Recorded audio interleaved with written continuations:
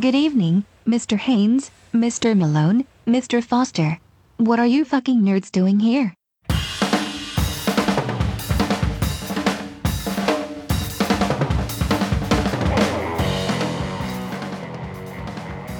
What is this? You know what? I don't know. That's okay. 64? No, I know we're over 64. Here's what I'll do. Okay. All right, 3, 2, 1. Hello, Cretans. Welcome back to another episode of the Nerd or Not podcast. What is the number of this particular podcast? I don't know. Are we podcasting? Oh shit! I'm sorry. Yeah, we're a little rusted. We haven't done this in a bit because September is busy as hell. God damn. I mean, how many concerts and festivals and other things are coming through this town that just wear you the fuck out? Yes, finding ourselves awash among the throng of flesh that is Orlando, the Orlando entertainment industry. It is. I mean, I consider myself thankful to live in a town where so much happens. Mm-hmm. I just wish it wouldn't happen so much at once. Like, spread it out. I was gonna say, it seems like the core of the buzz that goes on in this town, it all seems to happen in like the same 2-month range out of every year, and that all seems to gravitate around one particular event, and I think you might know what that is because we just went there, and that's kind of why we're like a little bit out of sorts right now. Oh. I thought you meant the Lou Gardens Festival. The Lou Gardens Festival, exactly. That is what you call a riot. No, it's not the goddamn Lou Gardens Festival. Oh, could it be the Wide World of Sports in Bithlo? They have some pretty quality like motorsports competitions out in Bithlo, but no, that's not what I'm thinking about either. Figure 8 death races. Demo derbies. Boat on a trailer. When people who live out in Bithlo are listening to this and they're like, oh, what? People in Bithlo don't have power. Come on. Brandon, you need to steer that bike a little harder so we can grind up some coffee. Which is a bit of a bummer because I feel like we're missing out on a pretty chunky demographic sampling out there. Oh, yeah, all 3 of them. Yeah, like hypothetically, hey, it'd be 3 guys listening to us and going like, man, all these dudes talk about is poo and dicks. Hey, we would triple our broadcasting audience. We would. And that's what I'm saying. We should, not pressing the point too much, but go out there with a bag of buttons. Just fling them. Yeah, I carried those with me to Universal. We have some Cretans Guild Stranger Things themed buttons. Now, what Stranger Thing are you thinking about in trying to say that? The one that's not working in between my ears, because that thing is strange as fuck. We are exhausted. That's a deranger thing. Yeah, that's what that is. Yeah, easily. Mm-hmm. So today is, just pulling the curtain back a little bit, today is a Friday. Mm-hmm. Corey and I went to Halloween Horror Nights on Wednesday and just about killed ourselves. Yeah. And thank you for reminding me that it was, that we did Halloween Horror Nights on Wednesday, because there's a big black space between Tuesday and Thursday that I'm trying to, like, recover. As far as I know, I just woke up Thursday morning and was like, oh, I guess I gotta go to work. I don't know what happened yesterday, but fucking whatever. Oddly enough, I believe that's how Germany receives 1939 to 1945. We was on vacation. They just tuned out for a little while. I know. I wanted to talk. Oh shit! That was reminding me of that show that I was watching, Dark. All right, do you want me to keep that for the next one? Go ahead. No. Talk about Dark. Let's hear it. Get dark on us. It's a good show. It is seriously good. That was like my last primal binge on any streaming service. And if Adam wants to have me around to talk about that, the second season wasn't recently launched, but it was this year in July after taking like a 2-year break. So apparently that's how Germany rolls. By the way, pimping that stream, Streaming Giants with our guy Gumby. Anyway, so it's a German show, and it's kind of like if you took Lost, you didn't cheat the viewers out of all the mysteries, out of all the mysteries that Lost was piling upon itself over its 7-year runtime, and you mix a whole lot of like time travel plus theoretical and quantum physics subject matter into it. And it's time travel, so it's going to be ropey as hell, of course. But it's Germany, and it deals with time travel, so obviously they're going to have to go back in time to some pretty unpleasant business. But now first I want to ask you, Bob. Okay, you told me that when I was telling you about this earlier in the week. You were like, there is a caveat that might be at fault for dictating why this show doesn't actually touch upon any of World War II. Yeah, I believe in Germany, it's illegal to... don't quote me on this, but I'm pretty sure it's illegal to mimic or do anything that is in... that, like, references World War II or the Nazi Party at all. More of the Nazi Party, but yeah. Yeah. With the Nazi Party, you're supposed to not see. So... like, if you go goose-stepping, you can get arrested for that. That's, oh my God, really? Yeah. All right. So, I guess in Germany's popular entertainment, you're not supposed to directly refer to them either. So, the way that the plot for this show is set up is that it's not just time travel, but it sticks stringently by Trinity symbolism. So, when people do travel through time, it's either 33 years in the past or 33 years in the future, and it's treated as like a cyclical phenomenon. So, you can only time travel in 1986 to 1986 or 2019 or what was the one before that? 1953, and then before that's 1920, whatever. But okay, the thing so is it's that time travel with rules, basically. it's time travel with structure. I'm not going to say rules because it does try to get away with some shit. But I'm going to wait for the third season to roll around in about another 2 years before I can start complaining in earnest about that shit. Because whenever you begin sticking paradox theory in front of me and using that as like a narrative thread, then I'm like, you sons of bitches, you can't. Don't you fucking start with this now. Well, this is going to happen because I'm willing it to happen, but not for comedic purposes.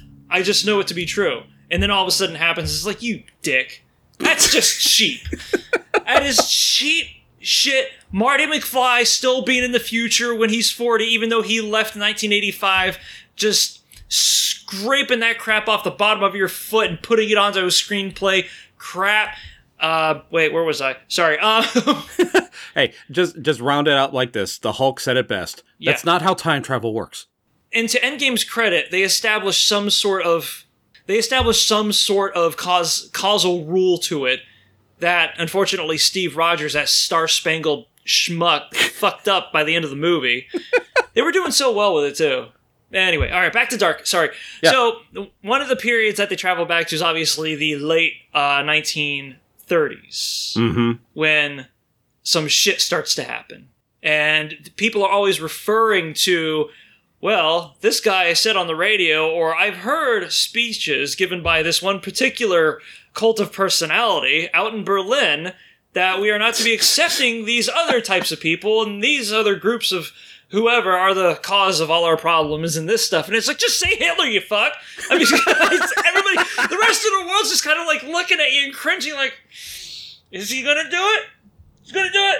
He's gonna do it. He doesn't want to do it. Oh shit! It's like, and I'm waiting for the part in the third season, if they ever like start to show their balls and they're like, no, we're going all in on the Nazi shit. How much they can get away with without tripping the censors? Like, are they going to just show the back of somebody with a really strict comb over, wearing a tan? What do you call this kind of a military jacket? Oh, like an SS outfit? Yeah. And, like, they're going to have that guy not speak German because even that might be too on the nose. He's going to be talking in, like, Canadian French or something. He has an Austrian accent. He has an Austrian accent, yes. Technically not German. Here's one way they can get around it. Okay. They're in a beer hall. Uh-huh. And, like, one of them turns to the other guy and says, so, Hans, I hear this book author is coming to give a speech here at this bar. Don't give me a break on the accent. Door opens up. Before you can see who comes in, in between the doorway and the camera for the show is like this other patron of the bar, but he's a really big dude. And he just happens to be blocking the viewpoint of whoever it is who's walking in. And you can make out he's carrying a book that says Mein Kampf. But you can't see it because this big beer drinker is just standing there, just right in front of the camera, blocking the view. You try to go to the left, he goes to the left. You go to the right, he goes to the right. So it's going to be like that gag from the Austin Powers movies, right? Yeah, with the cantaloupe. Where they're constantly obscuring genitals, except in this case, it's a genocidal dictator. Yeah. And like every time somebody talks, they like subtly refer to what's being obscured. Like somebody will like, oh, look at the fury dog! Look, he's so fury. A waitress walks up with a tray and blocks his face. But on the can is a picture of a mustache-less Hitler.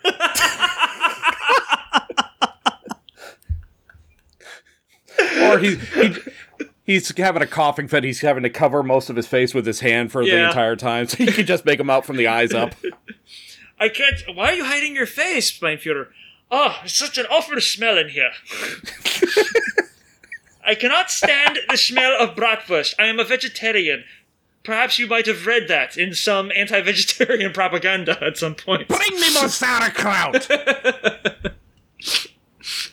Okay. So the other side of this is that there's a lot of other less direct references to that particular time in Germany's history. Like one of the big bads wears a military outfit that is very much like the SS. And other such jovial touches like that. And it's like it's like you just keep waiting. You're like, all right, just quit fucking around. You guys, you know what you're talking about, and it's making the rest of us laugh at you. But it was so funny. Maybe you could just like travel in time in the future to when everybody just kind of forgets. But there's still Eurotrash pop music. Yeah, there's still Eurotrash pop music because that's part of Germany's lifeblood, and honestly, everybody enjoys it. Whereas in 1936 to 42, nobody was enjoying life in Germany whatsoever. I don't know if I came up with this on my own, but I'm going to recite it now. Yeah. That there are two kinds of people you can make fun of without any issue whatsoever. One of them are Nazis, because who the fuck's going to defend them? Naturally. And the other one are Canadians, because they're probably in on the joke anyway. Trailer Park Boys is, I believe, a very good exhibit for that theory. Anyway, we went to Halloween Horror Nights or some shit. Yeah, that's why we're so loopy as hell talking about Germany and dark and everything. All right, let's actually get into the discussion. Now, this episode shouldn't take us too long, but knowing us, we'll still stretch it out to like 90 minutes. Oh, of course, yeah. Yeah, but hey... thanks for coming along for the ride. Now, first off, if you saw, we did shoot a video, and that is uploaded on our YouTube channel, so go ahead and check that out. Now we're going to go into a little further discussion about some of the things we did that particular day. So, right off the bat, we had a 2-park pass, and we didn't start at Universal. We went over and started at Islands, and decided, you know what, neither of us had done the new Hagrids ride, which has an incredibly long name. I think it's Hagrid's Magical Creatures Motorbike Adventure. Yeah, they didn't have Twitter in mind when they came up with the name of that mess. Now, here's the amazing thing. I was able to get on this. First Harry Potter ride I was able to get on, because the Adventure one and Gringotts, I cannot physically ride that. They made them for small people, apparently. I guess so. I've seen some people get on those. It's weird how every ride is different. Those 2 rides and Hulk, I cannot. Okay. The Mummy, and there's like 1 or 2 others I can get on. It's just strange how the ride how it dictates how big you have to be to get on this ride or not. Really freaking weird. Because Gringotts is little more than the Mummy with a couple of hydraulic sections in it, and you're able to. The hydraulic sections are, by the way, like the ones in the Hagrid ride that they let you on. So what's the fucking big deal? Just ride configuration. That's the only thing I can really think of. I guess so. Hagrid's. Anyway, we got on the thing. They took us off. All right, you need to do the seat thing. And it was like, because I assumed that I had to sit in the bitch seat the whole time. You go with the sidecar? Yeah, the sidecar, because it's obviously bigger. So right. I'm gonna have to sit there. We sit down. They said no, get up, and we changed seats. They put us all the way in the back of the ride, which any coaster junkie would tell you that's where you want to sit if you want to feel every freaking G-force in the world. Yeah, that's where you want to get. That's where you typically get the most pull, unless you're on an inverted coaster. Well, yeah. Yeah. Then you're going to feel it regardless. Right. So, Hagrids, what's your opinion of that ride? What was my opinion of it? Hagrid's, for one thing, what was it that we said in the queue? The 2 stars. There's like mascotted characters for each ride. Like it's Harry and Weasley and her hernia. Hermione? Hermione? Oh, I'm sorry. I was just thinking of the song "Living with Hermione," and and they're the mascot for the Hogwarts ride. And then Gringotts is one of the dwarves plus another ginger who I don't recognize from any of the Harry Potter trailers. And then the characters for this were like Hagrid, who's Robbie Coltrane, which I'll fucking see anything with him in it, even Harry Potter stuff. And somebody else I didn't recognize who turned out to be who? Oh, Ron, the Weasley father. Yeah, Ron Weasley's dad, who is apparently like a wizard mechanic. That's his hobby, is fixing up vehicles. Yeah, so he's a wizard by trade, and then by practice, he's a mechanic of some sort. Yeah. So, I think that's fair to say, either way, he's attuned to dual disciplines, and he uses magic in order to aid in this hobby of his. And I'm like, this motherfucker is interesting as hell. Why does he not have his own book series? He needs his own movie. Yeah, it was great. And then they had that like anteroom up in the queue where it was like we were underneath the floorboards of his workshop or garage or whatever the hell it was. Yeah. And you could see like the refraction of the motorcycle's afterburner as it's like squealing out overhead. Yeah. Yeah, as they were testing out the fuel system. Yeah. The dragon fuel. I know. Like those little presentational touches just made the entire ride, and by far it's like my favorite one out of the whole Potterverse thing they've got going on over there. But yeah, well, not just because of the queue, but because from square one, they start you off with this concept, like right on the drawing table.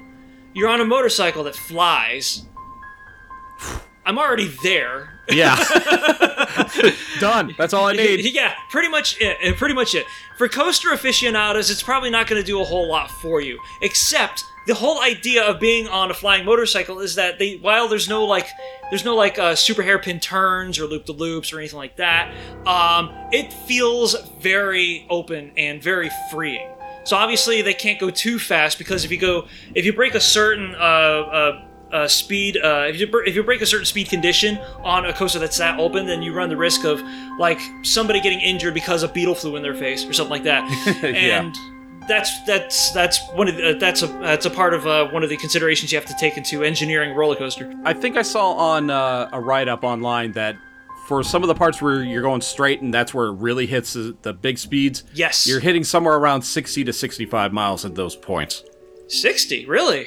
For the straightaways where you're not curving or dipping up and down. Interesting.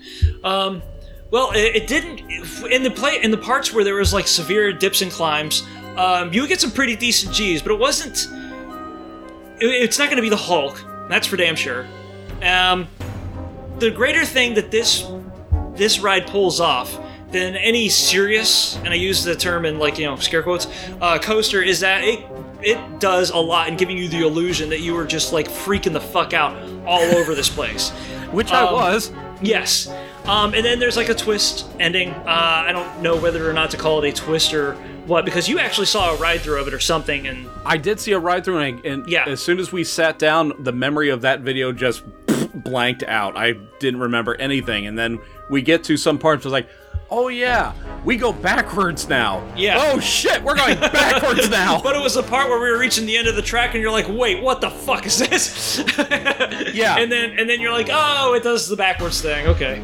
Yeah, and then I'm gonna. Oh, actually, what happened was as we were going up that incline, I had that full sensation. Okay, we're gonna go over a hill and take a huge vertical dive. Yeah. And then we just stopped. I'm like, oh, this is where we go backwards. And then you go back into a cave, and then it drops you. No, let's touch on that, because that one I completely forgot about. Oh, really? Yeah, you're still going backwards, and for me, once I do something once or twice, and I'm familiar with how it's going to curve, when it's going to dip, when it's going to do this or that, I get more comfortable with it. The very first time, I kind of freak out a little. Mm-hmm. So as we're going backwards, I can't see where we're going. Yeah. So I'm clutching on for dear life. Yeah. We go into like this cave, and then we just come to another stop. And I'm thinking, okay, track in front of us going to turn or change or something, and we're going to take off again. Nope. Yeah. Dropped straight down what had to been about 8 feet. Yeah. It would have been. It was like a Pirates of the Caribbean style drop, where it's not supposed to like shoot your stomach up into your neck. That's more of like a slide drop. We vertically dropped. You mean in relative positions? Yes, it was a straight drop. It was almost as if another track descends from your position to a lower bearing. But it's kind of like a very, very quick rendition of Twilight Zone Tower of Terror. Very, very brief. Yeah. I think the coolest thing about that, though, in getting across that illusion that you're just like hauling ass the entire time, is that all of the recuperative segments sorry, not the recuperative stuff. The recuperative stuff is like a chain incline. Most of the propelling, I don't know if that's the right term for it, but most of the parts that propel you along the track are all on a rail, like the beginning of the Hulk. So there's no slowdown on the ride whatsoever. I mean, except for the one part where you stop and then you drop into a cave. But other than that... There are a couple of slowdowns where they want you to look at, like, hey, here's this animatronic we spent a lot of money on. Check it out. Look at it. Okay, yeah, now we're going to go fast again. There's a couple of diorama set pieces, too, in there. But, like, whenever you're being made to take off on that track, you are still at, like, face level when it happens. Mm-hmm. So it felt like you were constantly going. It was also probably one of the longer coasters on property, too. Because I can remember doing the Dragons, and I did the Hulk later that day just to make sure. But those things are like over almost lickety-split. And this one was like... Islands? Islands property? At least on islands, yeah. Hagrids is great, if not for it possibly positioning itself to be the Thunder Mountain Railroad of Universal Studios. Okay. Maybe if I ride it 2 or 3 more times, I would agree with that. Because right now it scared the piss out of me. Oh, really? Well, I guess the big difference is with Thunder Mountain, you're sitting in a car and there's walls and you don't go half as fast as you do on Hagrid's. It doesn't seem like you do, but I think you might, especially on that twisty bit towards the end. Yeah, well, like I said, I'd have to ride it 2 or 3 more times to actually get my bearings and decide that for myself. But yeah, I'm not a coaster junkie, and I still enjoyed it. It was really good.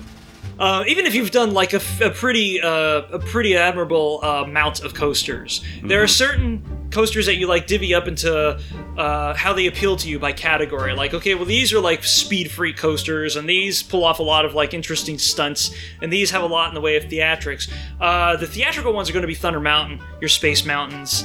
I think even the Mummy, because that doesn't pull any serious G's either, but that's the fucking awesomest fucking coaster. It can hit some good G's, but yeah, there is a lot of theatrics on that one too. Yeah, you get solid speed on any of them, of course. But the thing is that like Thunder Mountain, Hagrid's did a lot more to embed you within the experience of the coaster itself, and not pull off any like technical. Well, there was a lot of technical wizardry in order to go towards that end, but it's nothing like. You're not going to get your eyelids flung to the back of your skull. You're not gonna be missing any hair when you get off of it. It's not like a speed junkies. That's just a junkie, really. It's not like an adrenaline junkies affair, you know. But it's not like an ATM machine. It's still fucking great. Yeah, it's not like going up to an ATM machine when you just got paid and you're like, I'm pulling out $100 today. Fuck yeah, give it to me. That's how you get right in the middle class, I guess. All right, from after Hagrid's, the rest of our time at Islands was kind of uneventful. It's just the same old. Kong, Spider-Man. Then you did Hulk. You got on and off that pretty freaking quick. Single riders. During the first 4 years of it operating, even during down season, it commanded pretty good numbers.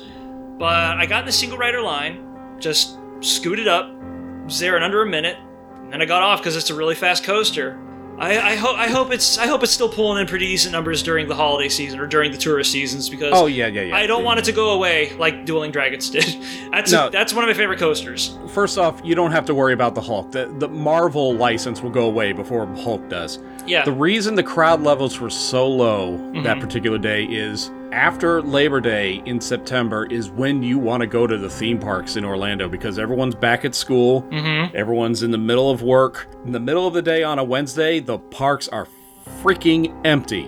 Okay. All right. That's why we were able to walk on everything except for Hagrids, because that's a brand new attraction. Sage insight from those in the know. So there you go, little free advice for you. Now, since you're in the know, have you been able to do any research upon why fucking Sweet Haven was cordoned off when we visited? That was the next thing I was going to look into. Because I was about to start crying right there. I really, really doubt it's going anywhere. It's got to be for some kind of maintenance. Okay. Especially since it's the downtime. They don't need, like, everything running all the time. Yeah. Because they had everything closed off. It wasn't just the bilge barges, it wasn't just Wimpy's, and it wasn't just me ship the olive. Wimpy's has been closed for 3 years. Yeah, I know. Nobody really paid open. attention to Wimpy's anyway. It's just commissary food. But still, it was like, that's like, as somebody who was like super duper into Popeye since he was a kid, due to the movie, oddly enough, not the cartoons, that was so cool to see manifest, to be given like 3 dimensions, much like Springfield, you know? It's like, oh shit, this is Sweet Haven. I could just sit here for about an hour and enjoy it. I don't care. So to see that like closed off and knowing that Universal will take no prisoners when it comes to maximizing their real estate, Dueling Dragons, that was my first fear. But I can tell you that the Popeye area, Sweet Haven, is only temporarily closed, set to reopen at the end of December.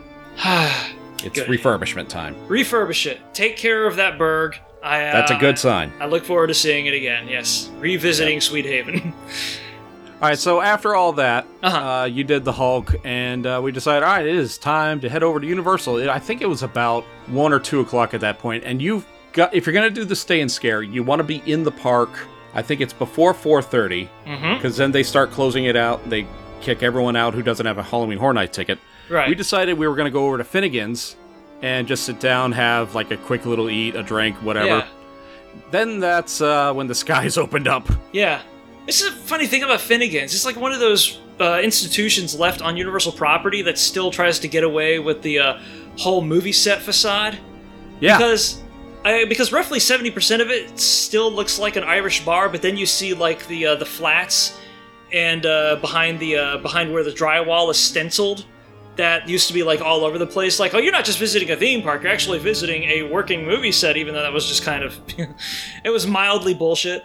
But Finnegan's is... Since movie set slash Irish pub. Yeah, movie slash puke cavern. It is what they were possibly going for. And there was just like golfing and boxing imagery all over the place. And I'm surprised they didn't have like wistfully composed black and white photos of potatoes just hanging out all over the place. Since they're going hard stereotype. No, but they did have an Irish singer singing Oasis. Up to a point. Well, yeah, you kind of went there. He was doing like mainly dirges, and then all of a sudden he like breaks out the Georgia Satellites, and what? Excuse me? I guess he began recognizing that all of Orlando started drifting in to the bar area, and he was like, all right, well, here's that crowd. Might as well whip out some favorites. Yeah, it was about that time we were thinking, all right, maybe we'll just head on out and just wait in line for the stuff to start opening. That's when it started to rain heavily. Yeah. Thunder was roaring, the rain was pouring, and we were like, I think I'm going to order coffee. How about you? Coffee? Yeah, coffee. Let's have a coffee. Now, it would have between the Blues Brothers outside and the Irish guy singing inside. I was hoping somebody's going to do Country Road. Someone's going to do it. And it never happened. I wanted to go up there with a napkin request, but I also didn't want to be the douchebag that day that requested Country Roads, because there's at least one guy each day. Yeah. So shit. That was our time at Finnegan's. Then we decided that was enough of that. We need to actually go out and do some Halloween Horror Nights. Well, that was like the first of a handful of like stop and snack trips that we had throughout the course of the evening. It was the pizza fries later on. And I think we did like a couple of snacky things between then and there also, because you got to keep your calorie count up. Because you're sweating buckets. Well, I sure as hell was. Holy God. And B, there's the passive walkout or the passive workout, and not just walking from location to location, but then also screaming your ass off. At least during some of the more strenuous attractions. But we didn't do a whole lot of walking because we had express passes, which About time I got to do that. Those fucking things pay for themselves. Holy shit. That was a smart move on your part. Little backstory. I went... back in August, I bought a frequent fear pass, which allows you to get into every single night of the month of September for Halloween Horror Nights. Yes. So September was coming up, and Alicia tells me, I'm not working this particular Friday. Why don't you go and use the first of your passes? And I was looking, I was like, okay, yeah, sure, why not? I'm not working Saturday. Let's do it. Let's do it. And then I'm looking at the schedule, and I'm like, oh, I wonder when they open. Oh, this particular Friday is the very first Friday and the very first night for Halloween Horror Nights. Right. Oh, shite. So I did the thing where you stay in scare, you get into the park, you get corralled into a little area, you wait an hour, you wait another hour in a different area. It was 2.5 hours of waiting, but I was able to move along into houses before the rest of the general public. But was there too much of like a throng at the beginning there? Because it was a very heavy crowd, because I decided the way you want to do it. Okay. If you're on the outside of the park, waiting to get in at 6:30, my best advice for you is to go to the back of the park, hit those houses first, because they always seem to have less of a wait time. Yeah. And then mosey your way to the front, because it's going to have a long wait regardless, maybe by closer to the end of the night, depending on what night it is. As opposed to our trip, which was a little bit different. Well, our trip had to work a little differently, not the way I wanted to do it. Because when they first opened, for the people inside the park, they only had Ghostbusters and Stranger Things open. Yes. So we had to do those first. Well, all right, might as well. Let's go with the best house first. Yeah, those are the two big draws, so of course people are going to congregate around those. All the other houses we passed on the way to them just said closed, or they weren't open at that moment. Yeah. So I guess we have to do Ghostbusters and Stranger Things. So, Ghostbusters, I went on it opening night, and then I went on it with you. Yeah. What were your thoughts, Corey? Ghostbusters just about made me shit myself, but not out of like sheer fear and terror, because out of joy. It's Ghostbusters, but out of joy. It was so fucking clever. I flipped the fuck out at the fact that they incorporated Pepper's ghost effects into the ghosts. Yes. Which we hadn't really seen in any of the haunted houses up till that point. It's always been, human performers. But a lot of the ghosts within Ghostbusters have to be disembodied. They have to be composed of at least an otherworldly sort of an illusion, some sort of a presentation that sets itself apart from. They have to look incorporeal. Yeah, they have to be more importantly, they have to be divided from the human performers. And when I saw them using traditional theater and magician techniques in order to pull that off, I was just screaming internally. And it just happened to be for the fucking Ghostbusters, which I know it's kind of like the prototypical nerd thing to be into that shit by now, because it's pop culture and stuff, and it's part of the pop culture deluge that so many people are trying to escape from right now. But I'm not gonna lie, I've been into Ghostbusters for a very, very long time, and to see that made my inner 7-year-old just fucking break down, and I don't know, wish for a time machine to go back to, so I could show those little assholes how things work out in the future. But anyway, it was great. Yeah, but did you notice that they used some of those show props for a couple of the set pieces? I wouldn't be surprised. Yeah, especially the Gozer door. I was like, I know you. And you know what? That's something that I noticed. There were a couple of actors, I guess because we were going through the house very early in the day, when it first opened. There were a couple of actors missing that were there on my first walkthrough. Oh, really? One of them was the gatekeeper, Sigourney Weaver's character. Yeah. Just looking incredible with that red outfit on a slab of concrete, legs outstretched. I wanted to stop traffic and look at that for a little bit. Well, just write it in, because you got the Rob Zombie scare zone. Scare zone. Oh, it only got better throughout the night. Yes. Oh, but the other actor we didn't see on our walkthrough was a Gozer actor. Oh, really? Yeah, and he wasn't there when we were walking through. It could have been just too early, or I don't know what the deal was. See, I kept looking out for Walter Peck, because you hear him while walking through the maze, but he never pops out anywhere. Not that I know of. I don't remember seeing a Walter Peck character anywhere. Nope. Yeah. That's unfortunate. Every solid group of heroes needs a foil. And of course, in that movie, it wasn't actually Gozer, it was bureaucracy. Yeah, it was great. The Pepper's Ghost effects, timely scares. It was just all those touches just made that maze. And I know we gotta shut up about it because there's 10 other houses to talk about. But that was the best one of the night for me, like, by far. And it was a licensed house, too. So yeah, usually those aren't as good as this one was, but yeah, for the most part, they just ride on the license and expect people to get into it, by virtue of those features. But this one was legitimately a step ahead. Yeah, I the thoroughly enjoyed it. It was probably the house of the night. Yeah. But let's talk about some of the other ones. The next one we did was the Stranger Thing house, because that's the only other one that was open. Right, yeah.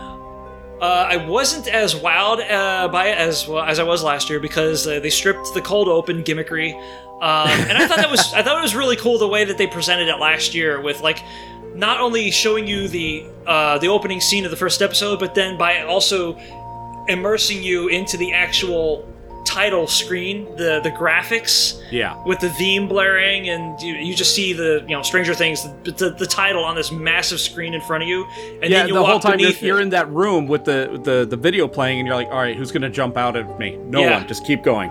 In the child actors that they got for that exhibit were really impressive because I'm still trying to figure out how they were able to pull that off. But one thing that you noticed was that the child actors were no more for this one. They seemed a little older or different sex altogether. One of them had a cigarette, and I was like, what's that about? You have tattoos. The other one jumped out at us and was like, nobody takes Medicaid, So I was trying to figure out what exactly Lucas was talking about there. But like with most haunted houses, a couple of times you're going to see mannequins standing because an actor just can't stand there the whole time. Right. But I noticed that on our walkthrough, there were a couple of times where a mannequin's arm, or like say he was holding a gun or something along those lines, was being held up by a string. Yeah. Like the joint or something had given away, and they just needed to hold it in place. Just hold it for another month. That's all you got to do. Yeah, there is a mildly chintzy quality to it, but but it's understandable that they had a lot of pressure to not just make it work, but to cram 2 seasons of narrative into a single house. That's actually the most impressive thing. Yeah. Yeah. So it was not a bad house, but the thing is that we started with the best house of the night, and it's not likely that any of the other houses are going to be able to like hold a candle to it. Stranger Things was still cool, not as cool as Ghostbusters, but definitely would have been worth the wait, I feel. Yeah, I think Stranger Things, the house last year was better than the one this year, but that's not without saying this year's was bad. It was actually pretty damn good. Yeah, I think last year they had something to prove though, so a lot of interesting shit had to happen. Afterwards, we did Nightingales, which was which is one of my favorite non-licensed houses, because it was steep content, or steep concept, not content. I don't know, I think it might have been the concept that carried it all the way for me. I mean, they had a couple of like illogical or predictable scares and shit, probably a lot of predictable scares, but I just like this idea that they were trying to like issue commentary upon like a slave trade that hasn't been extant for a couple thousand years. Meanwhile, trying to build a thoroughly believable representation of the Roman Empire. This is one of very few haunted houses that you can see during Halloween Horror Nights that is set in a historical context. Like a deeply historical context, not like in the antebellum South or something like that, because you can do Southern Goth easily. But the Holy Roman Empire? Damn. That's a pretty deep cut. Definitely an interesting period piece to make. So the idea behind it was, and this is what I can only get from assuming via the pace of the narrative. Slaves were being murdered and then somehow being assimilated by harpies, and then getting revenge on their slave masters. Is that about the long and the short of it?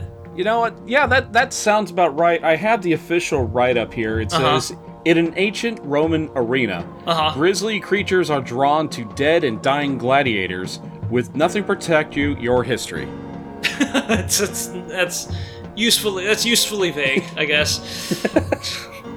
But anyway, yeah. That was really cool because of the uniqueness of it. That was like my I forget what the name of this other one was from last year, where it was basically just like you walking through a Lovecraft sort of a castle like Is it structure. Scary Tale?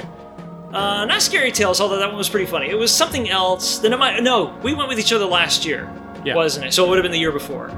But yeah, it was like my dark horse of the evening. It was pretty cool. Depths of Fear was the other dark horse. Yeah, that was the next one we did. Uh-huh. I had not done that one on night one, so it was brand new to me as well. Yeah. And it was campy as shit. Oh god, yeah. It was but campy in the as best of way. That is not a criticism, by the way. Yeah, it was as if it was a Roger Corman film with a decent budget. And I think, and thinking about this like later on in that night, it's possible that the edge from that house could have been diminished by the fact that we kept seeing like unionized queues of monster fishmen leaving for lunch break. Just a parade of piranha men just walking down the parking lot. Yeah, just like heading on out, being like, "Oh, all right, what do you think the commissary's got for us today?" I was like, "I don't know, Polish people." Yeah, Depths of Fear. A mining corporation has built an installation in deep waters infested with something monstrous. Yeah. There's no escape for your watery grave. It was giant fish. That's what the monstrous thing was. Massive piranhas. Who eat people on the clock and off. Alright, you think we're having Southern today? I don't know. I guess a couple of people from Fort Myers could be here. Just to keep going with that joke. Sorry. But that one was cute. It was funny. It was like a more fun than Scary House, because some of the scares were like a little, they were pretty clever. Like I remember like the people reaching out from above you, but with the worm puppets, which was pretty unique. And the costumes just look so endearingly cheap that I couldn't not love it for what it was. It was, strangely enough, this is on the same night that there was during the same event, the same year, that there was a Killer Clowns from Outer Space, and it looked more Roger Corman-esque than that movie did. That's a hell of a leap. That's like Homer jumping over the gorge on a skateboard and landing it. Next one was one that I was really, really looking forward to for you to see, because I loved it the first time I was on it, and that was Graveyard Games. Yes, which was great. But I think throughout the entire maze, I might have been a little bit too preoccupied with the obnoxious teenage antagonist getting murdered at some point. Because there wasn't a whole lot for me to be scared by. Although I was really loving all of the set dressing and stuff. I mean, it was a graveyard, and then you're like in someone's backyard, and then there's like a junkyard at some point. It's just a lot of yards, I suppose. That was the running theme. And then at the end, you see one of the teenagers like slam herself against the fence, and you're like, "Help me!" And you're just kind of like, "No, I got $1." Yeah, I got $1. That's pretty much all I can do for you, though. There's no convenience stores anywhere nearby. By the way, you're gonna get murdered. Guess I don't have to give you a ride home. Guess you don't need any. Yeah, it was. The concept was funny. It was driven by social media. These two assholes seek to become influencers by spray painting a bunch of gravestones and stuff. Guy's not a very good artist, in my opinion. Work on your calligraphy, dude. I think the scariest thing about that particular maze were the aliens that they had hired in order to write what they thought were believable social media posts for the lead-in out front, which is a pretty innovative way to set the entire narrative up, to put that scroll on a garage door. Mm-hmm. But reading the post was pretty damn painful. I didn't even make it that far because because it was like a timeline of like my FaceTime or something like that. Yeah, I mean, have you ever seen like a social media account for a politician try to emulate shitpost format? It's like that. It's fucking terrible. Anyway, so there was Graveyard Games, and then there was next to that Universal Monsters. Universal Monsters, which was that is a house that looked like they spent a lot of money on because they finally gave those things their due. How do you sit on a legacy property for that much that is so closely related to horror? Shit. That other horror industries are built on top of and not have a haunted house for it. Like, have they ever done a Halloween Horror Nights using those characters? To my knowledge, no, unless it was very early on, and they were more about, hey, let's create our own thing, like the clown that they used for the first 5 or 10 years. Yeah, Jack the Clown. It was bullshit. That was bullshit, and it's kind of, I don't know. It's a little bit ponderous that it took them this long in order to create this sort of. It seemed almost tributary, didn't it? Yeah, but at the same time, I'm glad we got it. It's better late than never. Yeah. Well, me too. And they did a really good job in the house also. Unfortunately, it just didn't stick out that much. By the way, one thing I want to bring up. What was one of the reasons that we liked Slaughter Cinema so well?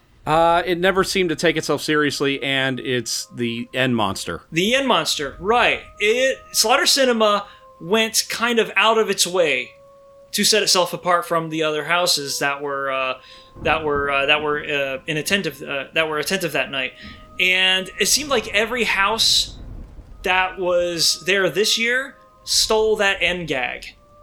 Where you, like, see the door, there's nothing but black curtains, so you're like, oh, okay, we're done. And all of a sudden, somebody jumps out at the last second. Yeah. And it was like, okay, it's clever for this thing, because this thing was meta. You get it?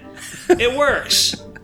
Alright? I don't give a shit that, like, all of a sudden, Egon is at the end trying to scare me, because he fucking doesn't belong here. Frankenstein, get behind that curtain, you're not a fucking Grindhouse movie. Yeah, exactly. Why are you not in your lab? Get back on the bed. That bed with the steel belts that is curiously lacking a catheter. So Universal Monsters was there. I like how they combined all of the monsters at the end, but it was kind of like when the Wolfman and the Frankenstein weren't there, Frankenstein's monster. Sorry for those of you who are yelling at the radio right now. Yeah, I did it too. I'm guilty.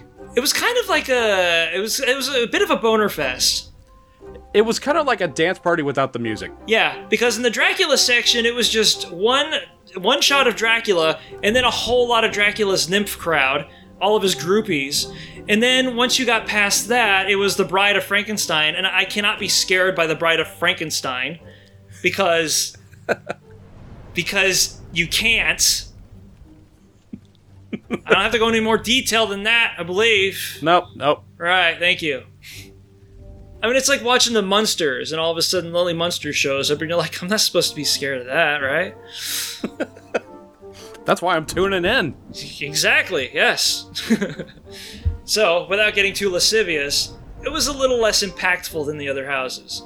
After the Monsters... that, we took a little break, and we did Men in Black. Yes, we did. Literally walked on. Yeah. And one day we're going to take that tour of the floor show. We wanted to, but they weren't doing it for Halloween Horror Nights, and that's probably something useful to know for other people that want to go for event scheduling. After Men in Black, we went and did Academy of Villains, which did not close on us this time around. There were no catastrophic accidents this year! Yeah, Yay last year, for the villains! Last year, the fire alarm went off halfway through the show, and they had to evacuate us, so I never got to see it last year. But from what I've seen online, the videos from last year and what we saw this year, this year was better. The thing about Academy of Villains is that when they first debuted, their theme was quasi-steampunkish, because at the time, steampunk was kind of like on its way out, so everybody just came out and did like a Blue Man Group type of a presentation with no real explicit theme, but everybody was wearing waistcoats and had bowlers on, and had like skulls painted on their faces. So it's like, okay, I get it. And then the next year they did cyberpunk, because cyberpunk is kind of like it's a trend right now. And then I think earlier in this year I kind of made the observation that heading into 2019, 2009 was when steampunk started becoming popular at the beginning of the aughts, or at the beginning of the teens for the 2000s. So I'm like, you know what? I bet this is going to be cyclical. I bet you anything that steampunk's going to be coming back in this year. Big fucking surprise. Academy of Villains does something that is like explicitly steampunk. As a matter of fact, it's kind of based on the Jekyll and Hyde story, with zombies, more or less. Yeah, and they did that really well, because that was their forte, because that was how they used to present their other acts, at least peripherally, So that was really cool. I really love that shadow dancing bit, though. It's too bad that this isn't going to be a YouTube-wise thing, but were you able to get footage of that onto the other video? I did get footage of it, and I found a way around playing the music. Splendid! Farts? No? Nah, I don't think that would have done it. Oh, okay. Well, either way, it's a good thing that some of that made its way on, because it would be a real pisser if that show went away. More people need to know the Academy of Villains is definitely worth a stop. And people were bitter about like Bill and Ted leaving. It's like, you don't remember Bill and Ted. I'm sorry. You know, it was pretty cool. I was talking about it on Twitter, and a number of, I guess, cast members from Academy of Villains and its creator like those tweets. So that's a little... No shit! Yeah, a little bragging on my end there. Nice. Well, that's great. They ought to stick around for as long as possible. As long as their knees hold out. Because those dudes do some sick-ass jumps.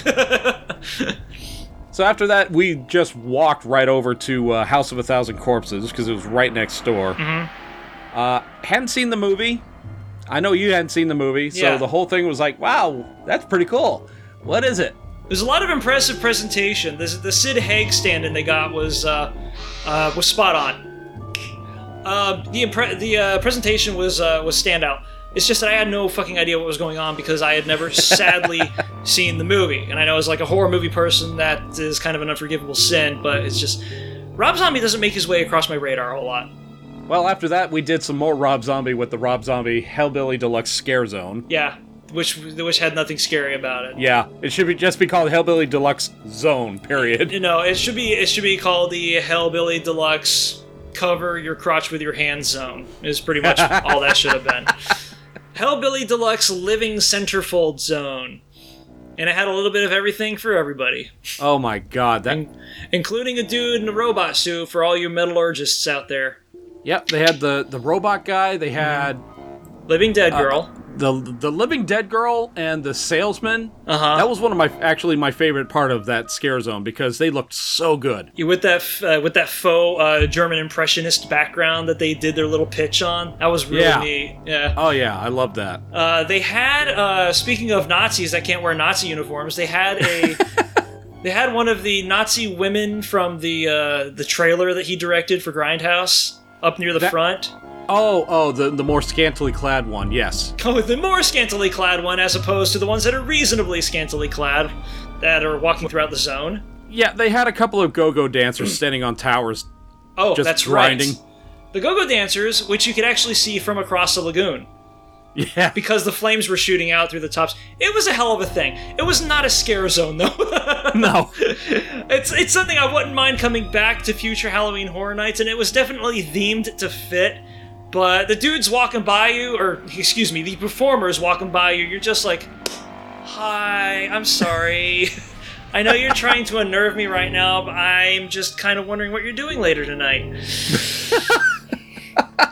I just wanted to prop up a chair and just sit back and people watch. Yeah. When do you get off from torturing people? When are you done with that? Are you doing that forever and ever and ever? All right, I'm down. I'm down with that. Sure.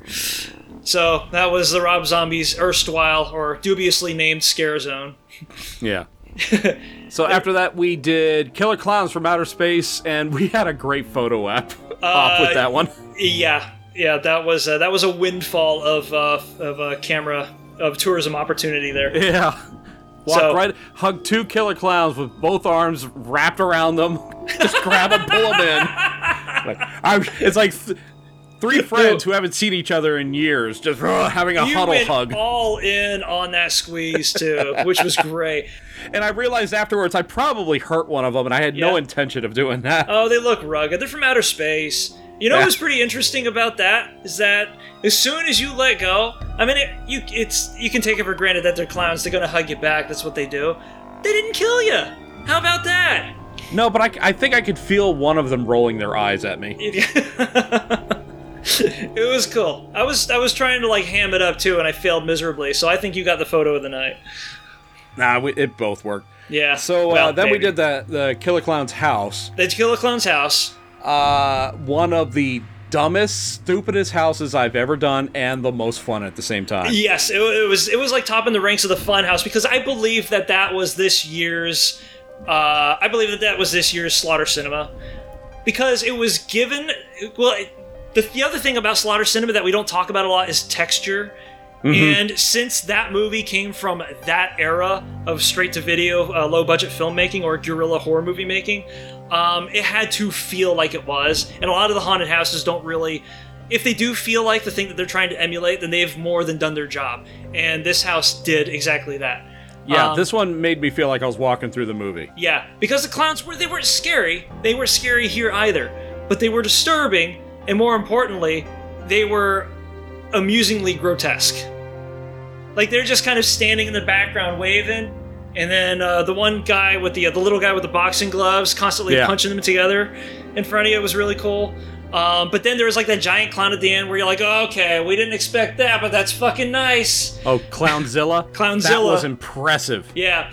And then they got away with like a poltergeist style gag at the end with a giant clown face coming at you as you pass it. I missed that one. Did you? I think I don't remember.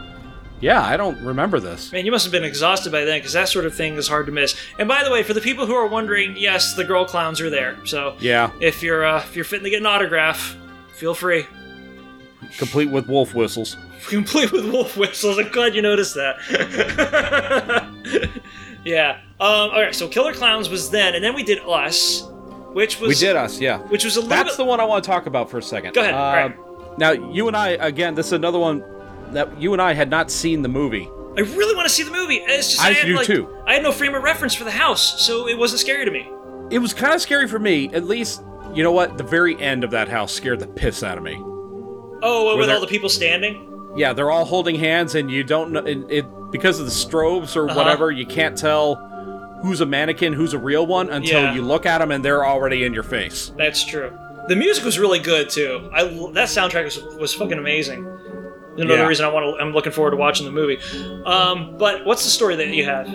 I think up to a month before Halloween Horror Nights started, I kept checking out speculative websites, and like they were trying to guess, all right, it's probably going to be this, it's going to be that. And a lot of people were thinking it was going to be a house called Tooth Fairy. And I don't know what exactly happened, but it's starting to look like they were wanting to go in one direction with this house. It fell through, and then they inserted Us literally at the last second. Just threw it together as fast as... That's how I think it went down. Because it seemed like a whole lot of the Us house was built specifically for that context. Especially when you go through the trick with the repeat entrances. Right. Which was pretty damn cool. Because it brought back memories of Poseidon's Fury. You know, before it sucked. Yeah, well, yeah. But I don't know, that is something I want to look into, but I think, that's my opinion, is they were wanting to do something else. Maybe Us landed in their lap and they're like, you know what, we've got to do this. This movie is kicking ass. We got to make a house out of it. Yeah, it would have been pretty easy to reconstitute too, because you didn't have to do a lot of makeup or anything. You know, there's gore makeup, of course, but like no monster or creature effects or anything like that. Oh, yeah, that's the other thing. The other reason I think that Us was thrown together the last second is obviously the cast of the movie is of a certain... They black. Yeah, they are. Yeah. Let's not dance around it. There have been photos going around Twitter of people, scare actors, where they are wearing masks, but you can see their race underneath, around the neck and around their wrists. I'm calling Poe on that. Because it's not like they're lacking in the resource pool back at Central Casting. Right. That's a really stupid thing to do. I don't know what the situation is. Maybe it could be fake. That's the other thing I got to consider. I think it's very fake. You know how people on Twitter, they have like no boundaries for chasing clout. They'll just make some shit up. It looked like it was authentic, like it came from a photo from inside the house. Well, all you have to do is take a photo inside a dimly lit house with a really bad mask on. Just make sure that you don't have a tan or anything. Just so that there's enough contrast to show up for the photo. I don't know, I'm calling shit on that, because how much harder would it be to find somebody that fits the visual profile of the character that you're trying to cast on that night? Even if, like, 20 people called out right before they were about to open the gates, you could at least go. Here's the thing about central casting at Universal: when performers are not performing on any given night, or they have too many performers for another night, they will put them in other fiduciary roles. I hope that's the word I was looking for. Whether it be manning a storefront, or whether it be doing the pictures, or something else. It's not like they have these people for these specific roles. They will audition for everything and make sure that you can pull off those jobs, even the menial ones. And you know what I just thought of? Remember how I was telling you back in Ghostbusters we were missing a couple of actors? Yeah. I think they would rather go that route. Let's miss a couple of actors and not get accused of doing blackface. Yeah. And given that you just said that, it makes the whole idea seem even fucking stupider. So if you ever see anybody passing this rumor along, take it for granted that they're just trying to get people pissed off so they get a bunch of retweets. Because I guess that's how social media values a human being nowadays. You know, every time I go on one of these rants, I always say, well, that's a rant for another day, but I hope that other day never fucking comes.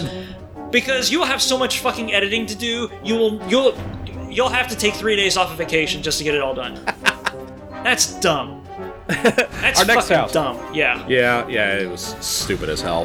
Let's get on to our next house, which is one that I was not very impressed with the first time I did it, but when I went through it again with you, I kind of lightened up. I was like, all right, let's just take it for what it is. You know what? It's not as bad as I thought it was, and that's Yeti, Terror of the Yukon. It was because we kept trying to classify the Yetis. We were going through the entire thing and being like, all right, well, we found round Yeti, but this Yeti's different. Or it was the white Yeti. It's the abominable Yeti. The Yeti that everyone knows as being the most Yeti-like. And then other Yetis began to join in on the fun, and we were like, oh, we have a crew of Yetis joining us. A little short for a Yeti, aren't you? Yeah, you're a little smiley for a Yeti. Oh, these Yetis, they were having a good old time. They was showing us their bridge work and everything, just jollificated as fuck.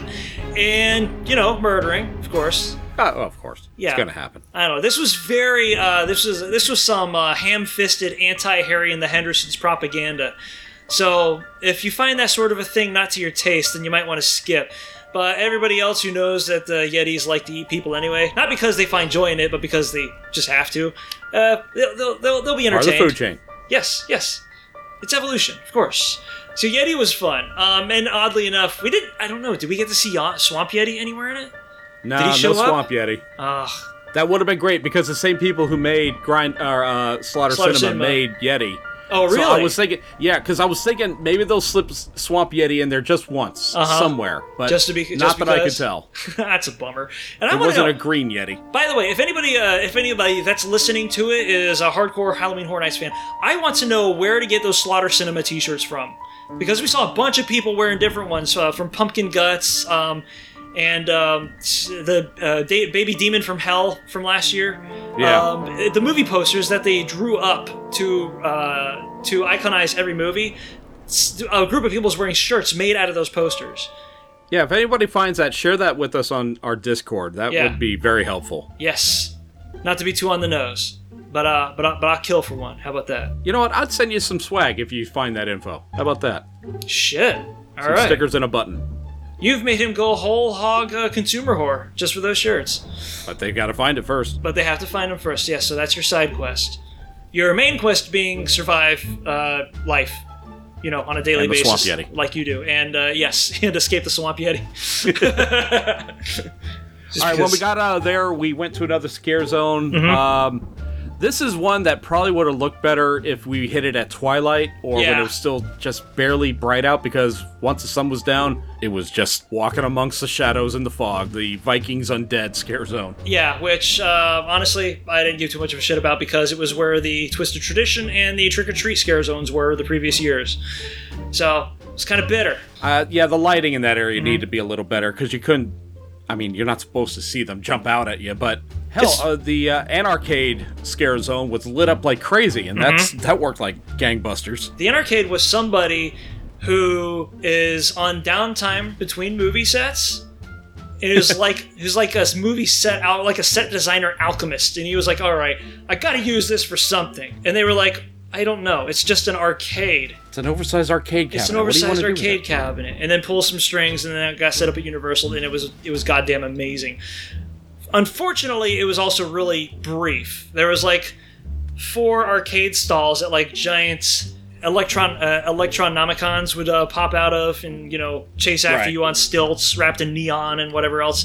But the I'm thinking the way that they anticipated having it was when you walk into the park, you take that first right. Yeah. And then you start hitting everything, then you come all the way around, you do Stranger Things and Ghostbusters, and then an arcade scare zone is what you see as you're leaving the park. Right. So maybe that it's kind of like the finale. The typical counterclockwise move. Yeah. Yeah. And the first time we saw an arcade, it was like it was literally daylight outside. So we saw all the set pieces without any of the mood. Right, everything's powered down, but I don't think they've been able to cover all that. Right. It was too large. But that was really neat what they were able to pull off afterwards. They actually did have properly running arcade machines in there. Not like the vintage arcade they had set up at the end of the park, which was really neat, by the way.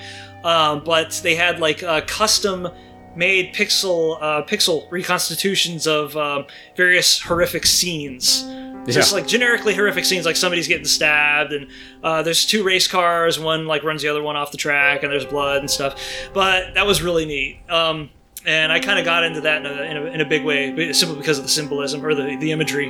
But that was like the last scare zone, wasn't it? Yeah, that was the last thing. Before we left, we got ourselves some pizza fries, because this is like the thing that all vloggers were talking about. It's like, oh, pizza fries are wonderful, they're great. And I'm like, all right, they're gonna be okay, or they'll be just god-awful terrible. They were fucking good. Now, here's why they were good.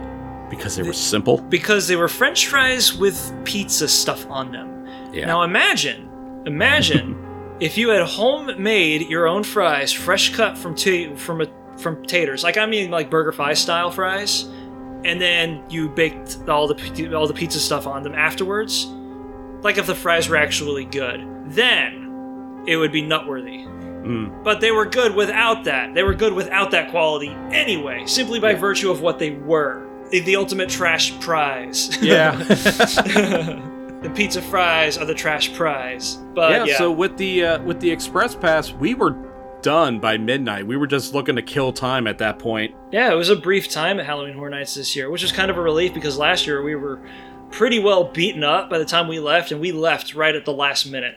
Yeah, I think we did the last house.